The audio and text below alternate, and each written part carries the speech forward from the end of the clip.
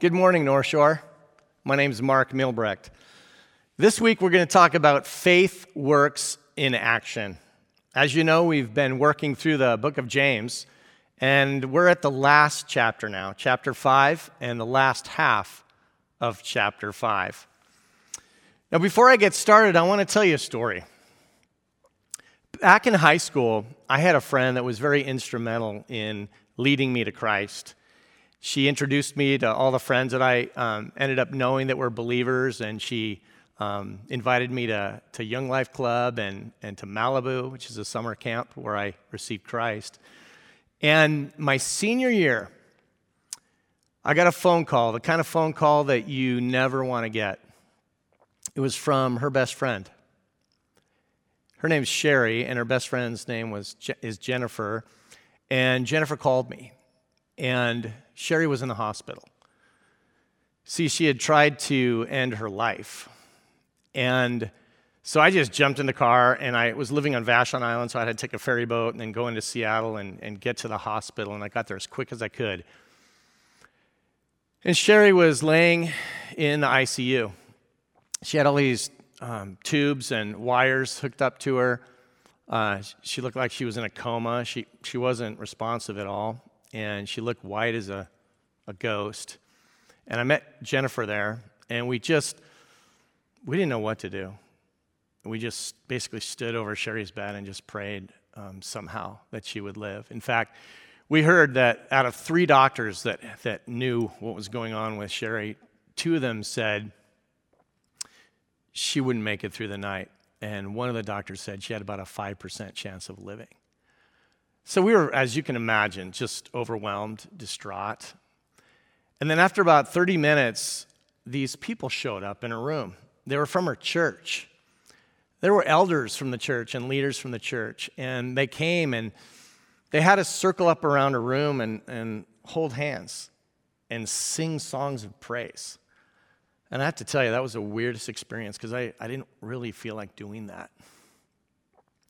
And then the elders took oil and they anointed her, and we prayed.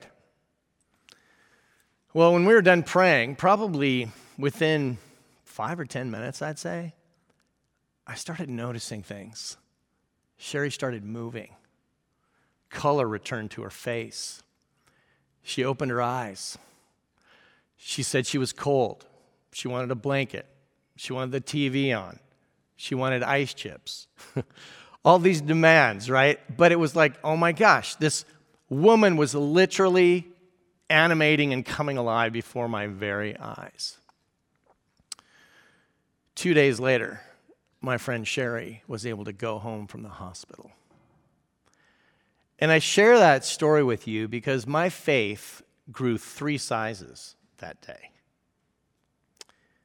What I saw with my own eyes multiplied my trust in the one true God of the universe, the only one capable of bringing the dead back to life. So I want to begin today by taking another look at faith. This series is titled Faith Works. And last week, Pastor Scott talked about how that looks regarding our time and our money. So let's take a closer look at faith for just a moment.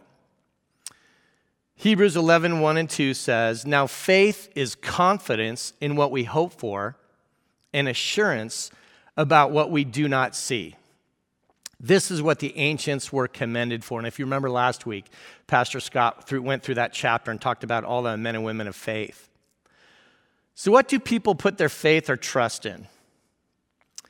You ever heard anyone say, "I have faith in you"? How did that make you feel? Probably a little bit unsettling, right? Am I worthy of someone else's faith? Or maybe you're like George Michael, who said, "I got to have faith, baby." What is he talking about?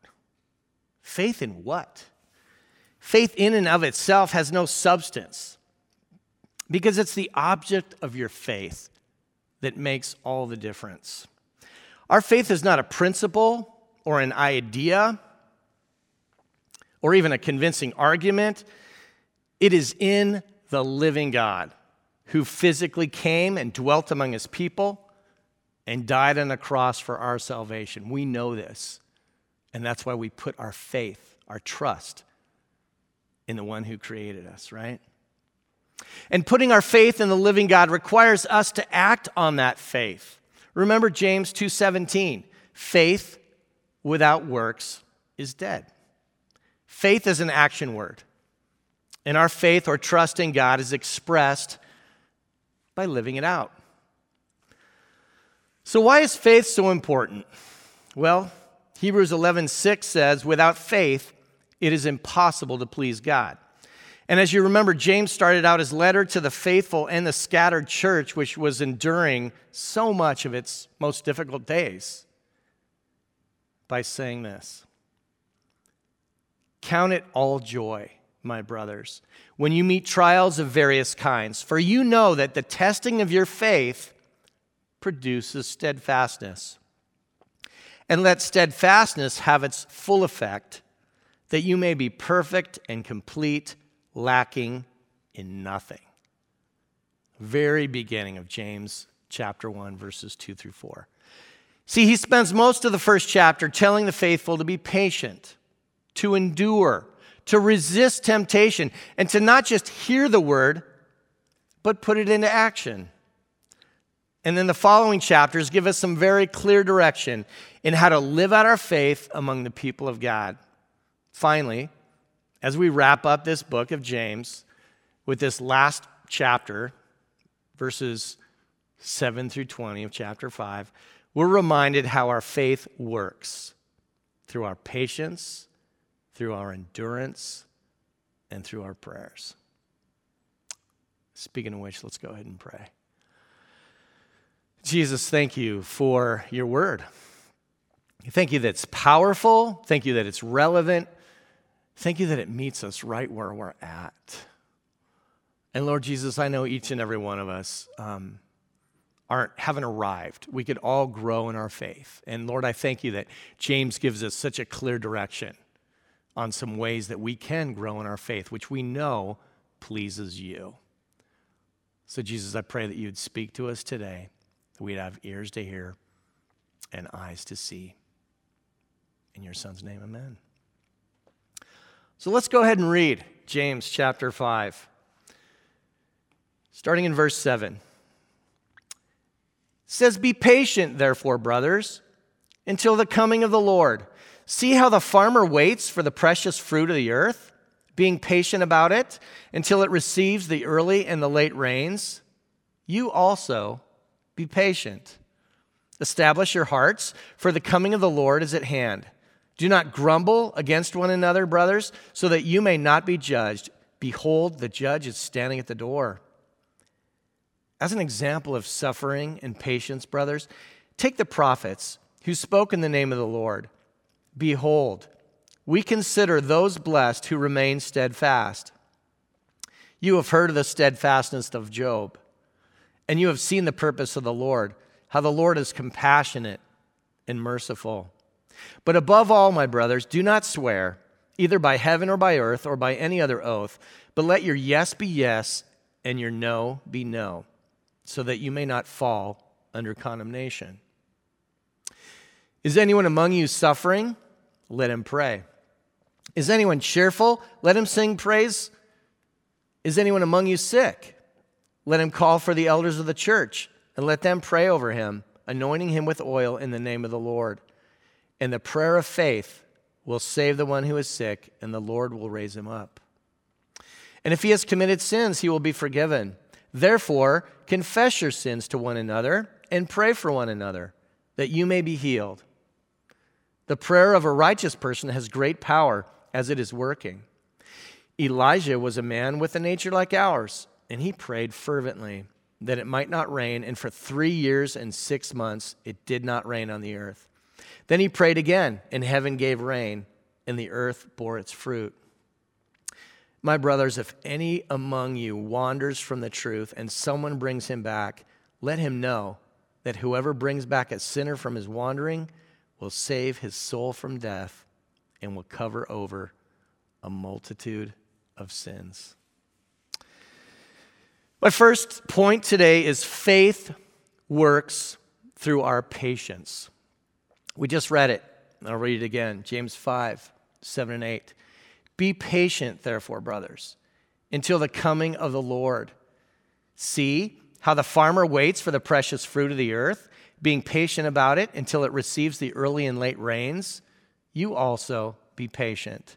Establish your hearts, for the coming of the Lord is at hand.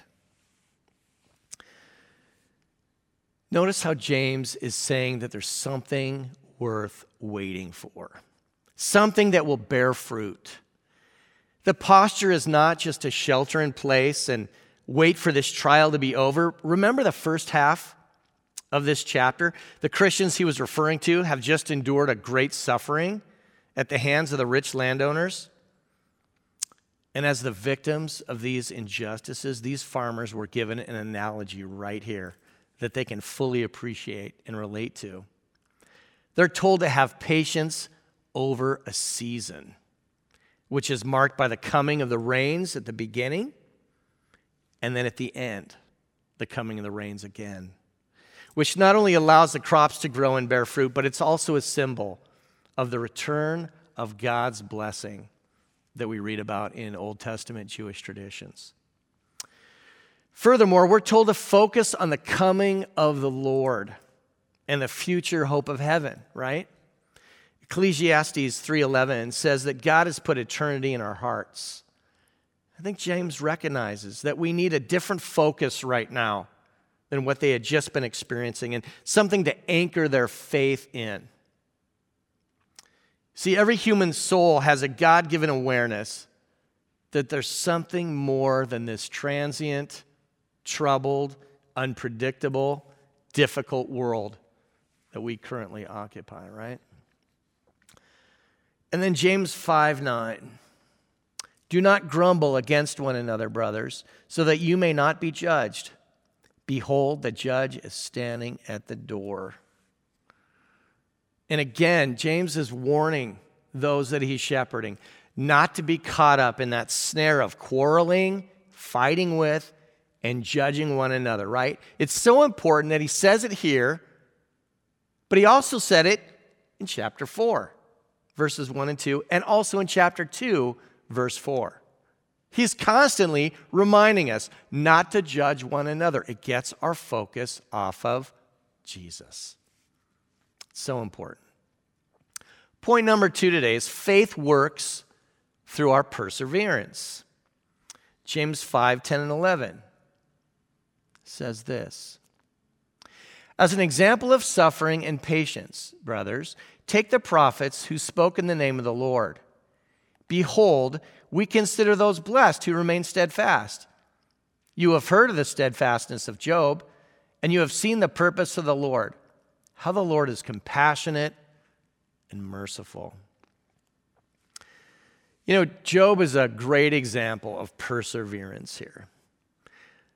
If you remember the story, and it's a very long story, it's a whole book actually, but a few of the highlights is that the Lord allows Job to have his faith tested by Satan, if you remember. And he gets 4 messengers that visit him in rapid succession. In fact, one isn't even finished talking, and then the next messenger runs up. And every single one of these messengers brings horrible news. He loses his property. He loses his sons and daughters. And if that wasn't enough, he gets covered in what it says, or what it calls, loathsome sores. You can imagine what that was like, right? And his wife, she says, do you still hold fast your integrity? Curse God and die. Wow, right? He's getting this advice from his wife. And then his 3 buddies show up. They made an appointment to come show him sympathy and comfort. That's what it says. But they end up dogging him for chapters and chapters, accusing him of sinning before God, bringing this on himself. Job goes through a wide range of emotions. And finally, it says this in chapter 42, okay? And the Lord restored the fortunes of Job when he prayed for his friends. And the Lord gave Job twice as much as he had before. That's Job 42:10. He even had 7 more sons and 3 more daughters. And then it says Job died an old man and full of days. You see, Job perseveres, and he receives the reward of faith, being doubly blessed and experiencing God's compassion and mercy. I think this is a huge example for us. Now, for most of us, though, I don't think we have probably lived that radical of a perseverance story, right? But I want to tell you another story. A story of a student who was on the Alaska Summer Mission Project. My wife Sam and I went up there for 5 summers to Alaska. And it was amazing. We had about 35 students from all over the lower 48. And they did mission work up there. They got a job. They shared their faith with the people that they worked with in the community. And we took a few weekends. And we hiked glaciers. And we explored the wilderness in Alaska. Unbelievable place. And then one particular weekend, we went king salmon fishing. Now, keep in mind, most of these students, many from from the Midwest, had caught, maybe sunfish or crappie or maybe a 3-4 pound bass. These king salmon were 30, 40, 50 pounds. So here we are, we're camped on the Little Willow River in Alaska, and we started fishing at midnight Friday night. That's when the season opened, and it ended Monday morning, okay? So it's a very short season. I think we had 2 weekends like that. We spent 1 weekend. So Friday night, midnight, we're all fishing. I want to tell you a story about John, one of the students. John wanted to catch a king salmon so stinking bad, okay? And so he started at midnight, and he was optimistic, and he was fishing and fishing and fishing. And he hooked one, but he had his drag set too tight, so it was like, snap. He was upset about that. And he kept fishing, and he fished all night, and he fished all day. He might have caught a nap sometime Saturday night, but I run into John Sunday morning. It's about 10 a.m. He's been up for a day and a half, basically. He's had 4 kings on the line, and every one of them has snapped off. So here he is. I'm watching him. He hooks another one. It snaps off. We leave in 2 hours. He knows this. He just takes his rod, throws it to the ground, goes back, finds a log next to the river, just lays down. And it's a sunny day, so he's just done. He's completely finished, right? I give him a few minutes. Then I walk over, and I kind of block the sun so he sees my shadow on his face, and he's like, opens his eyes, and I'm like, hey, John, how's it going? He's like, not good. I'm like, yeah, I know. Tell you what, why don't you go pick up that fishing rod again? He kind of looks at me, and long pause, and he goes, okay. So he picks up his fishing rod. He goes back out where we were fishing, and I said, John, I got an idea. And I'd been watching the river for some time, and I knew there was some salmon at the end of that log, the far side of the river, and I knew what he had to do to catch those. So I said, John, cast just above that snag and just let your lure drift right through that hole, okay? So he's like, okay. So he casts up there. He doesn't get it far enough, so it just sweeps through. Okay, try it again, John. Okay. Throws it up, perfect cast, right above the log, sweeps through the hole, bang! He spends the next 15 or 20 minutes landing this. This photo you see here, never seen a bigger grin on someone's face. John just pulled that king salmon into his chest. He's got blood and fish slime and everything else on his chest. He doesn't care. He ran through the whole camp, screaming and yelling. He was so excited. A 44-pound king salmon. Sometimes we need to endure. Sometimes we need to have patience. Job for a very long time under very difficult circumstances. Some of you maybe have had a very long illness, or someone in your family has had a very, very difficult time, maybe even getting a job. Those are times where we have to dig in deep and trust God, right? Where our faith could never be more real. And for some of us, it's a couple of days, and there's a reward at the end. And I know John will never forget that. So we're going to go to James 5:12 now. It says, "But above all, my brothers, do not swear, either by heaven or by earth, or by any other oath, but let your yes be yes, and your no be no, so that you may not fall under condemnation." You know, another area that we can express our faith is through the perseverance of our integrity, or in this case, keeping our word. See, when we speak of an oath, we normally refer to that as like an emphatic promise of some kind. In the Old Testament, an oath was much more than just a promise, right? It called for the destruction of the thing in which it was sworn if the oath was broken. Pretty serious thing here. James is not calling us here to make an oath, but he is calling his people, and I believe us, to be men and women who do what we say we're going to do. People whose faith is not merely words, but is carried out in integrity and honesty so that people can trust the words that we speak. Third point today, faith works through our prayers.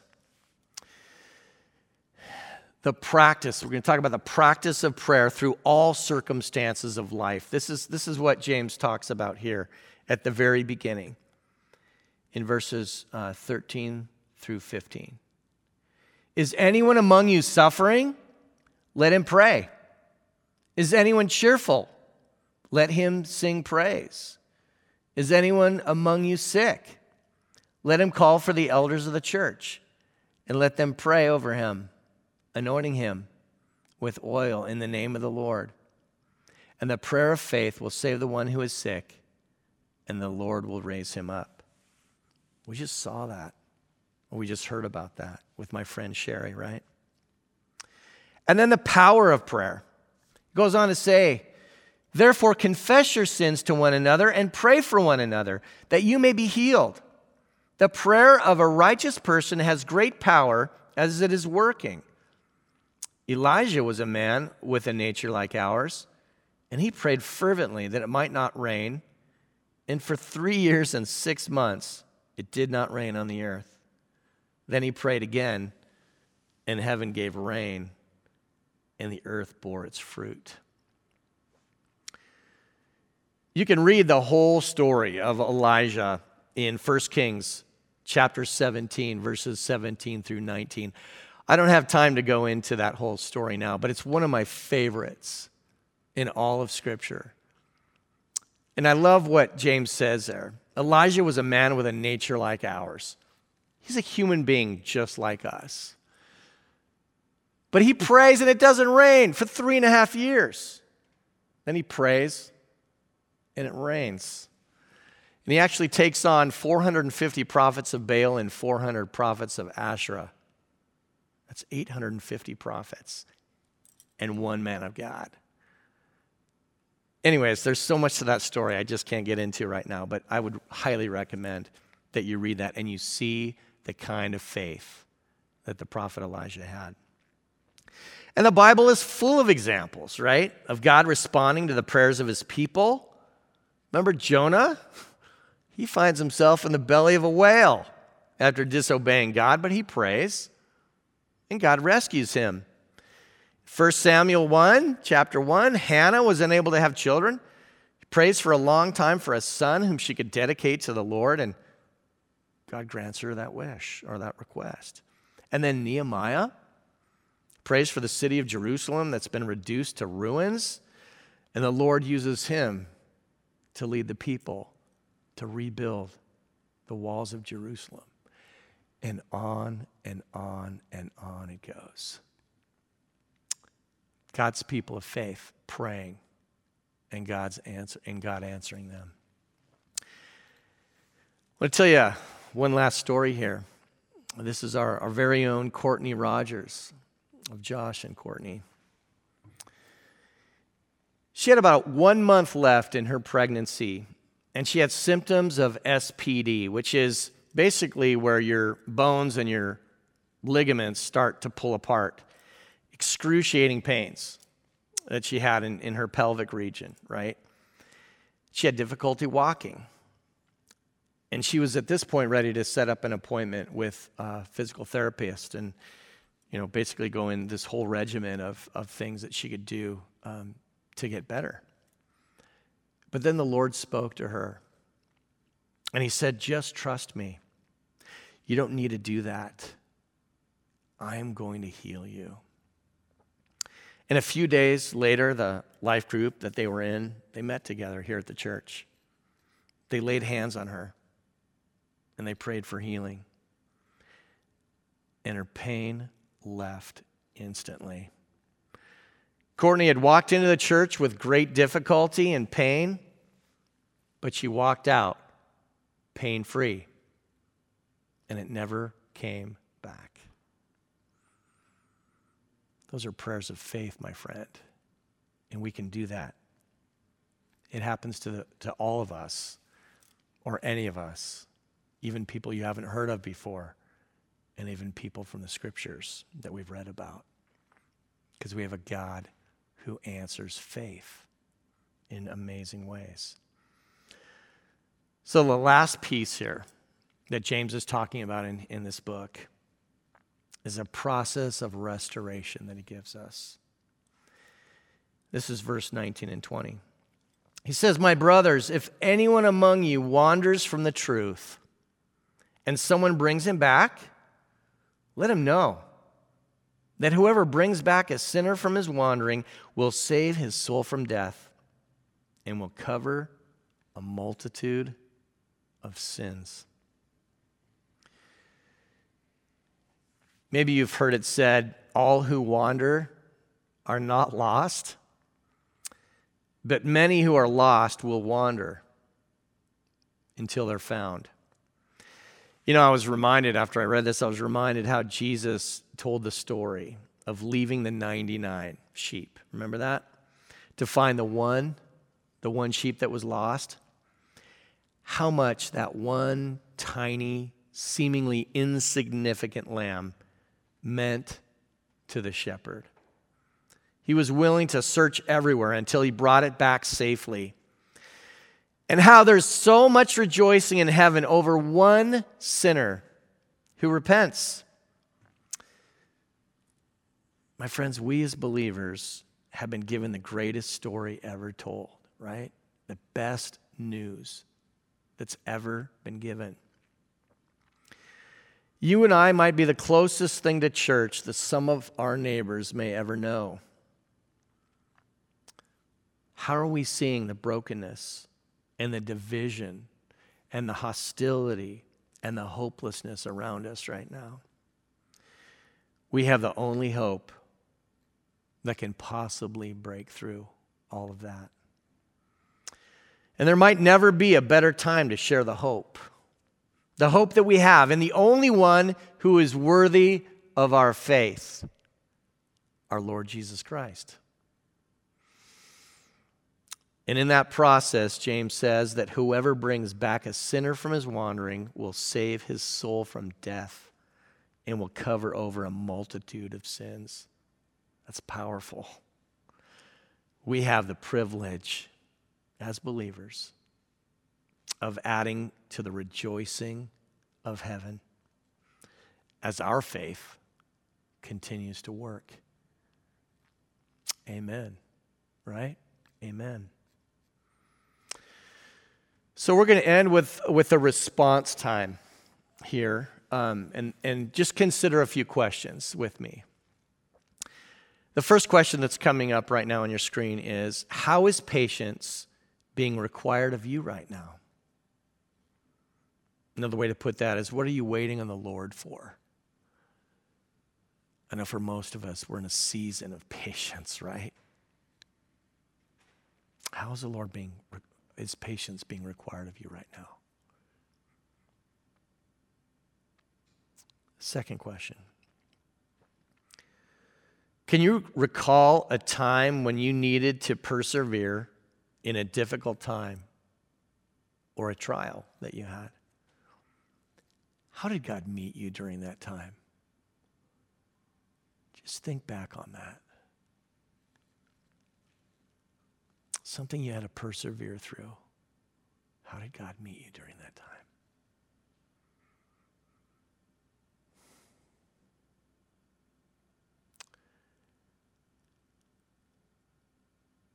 It's a lot to think about, I know. But then finally, what in your life needs God's healing right now? My friends, we know this, but our God is a God of healing and a God of redemption and a God of restoration. And we often see in the Gospels Jesus not only healing people physically, but also forgiving their sins. Why? I think it's because he wants to heal the whole person. I believe some of us need God's healing hand right now in our lives. And as we worship together here and sing one final song this morning, let's ask the Lord, what do you want to heal in my life today? How are you experiencing pain or brokenness relationally, physically, emotionally, spiritually? See, I believe that God wants us to experience healing and have breakthrough in that even today. So I just invite you. I invite you to come up in front of the room here at North Shore, if you are here, or go online to the prayer room. You can see that listed in the comment section, and we'd love to pray for you online as well. So our elders and some of our church leaders are going to come up right after the song, and they're going to pray for each and every one of us that wants to come up for prayer. Or like I said, join us. Join us in the comment section there where it says prayer room. We'd love to pray for you there too, for God's healing. Thank you so much, my friends. I can't wait to see you physically, personally, and to hear the stories about how God's been working in your life and how he's growing your faith as well, especially during the season. Let's go ahead and pray. Jesus, thank you that this section is so full of hope. And Lord, we know that patience it's tough. And persevering through difficult things is really hard. And sometimes it's all we can do, Lord, to pray in faith, to ask you to do the miraculous. But Jesus, I thank you that you do the miraculous. We've seen the miraculous. We've heard the miraculous today. And we see it throughout Scripture. So God, we want to trust you for that healing, for that hope, and for the faith that we need as we move forward in our lives today and always. We love you. And we thank you, Jesus, for dying on a cross for each and every one of us. In your Son's name, amen.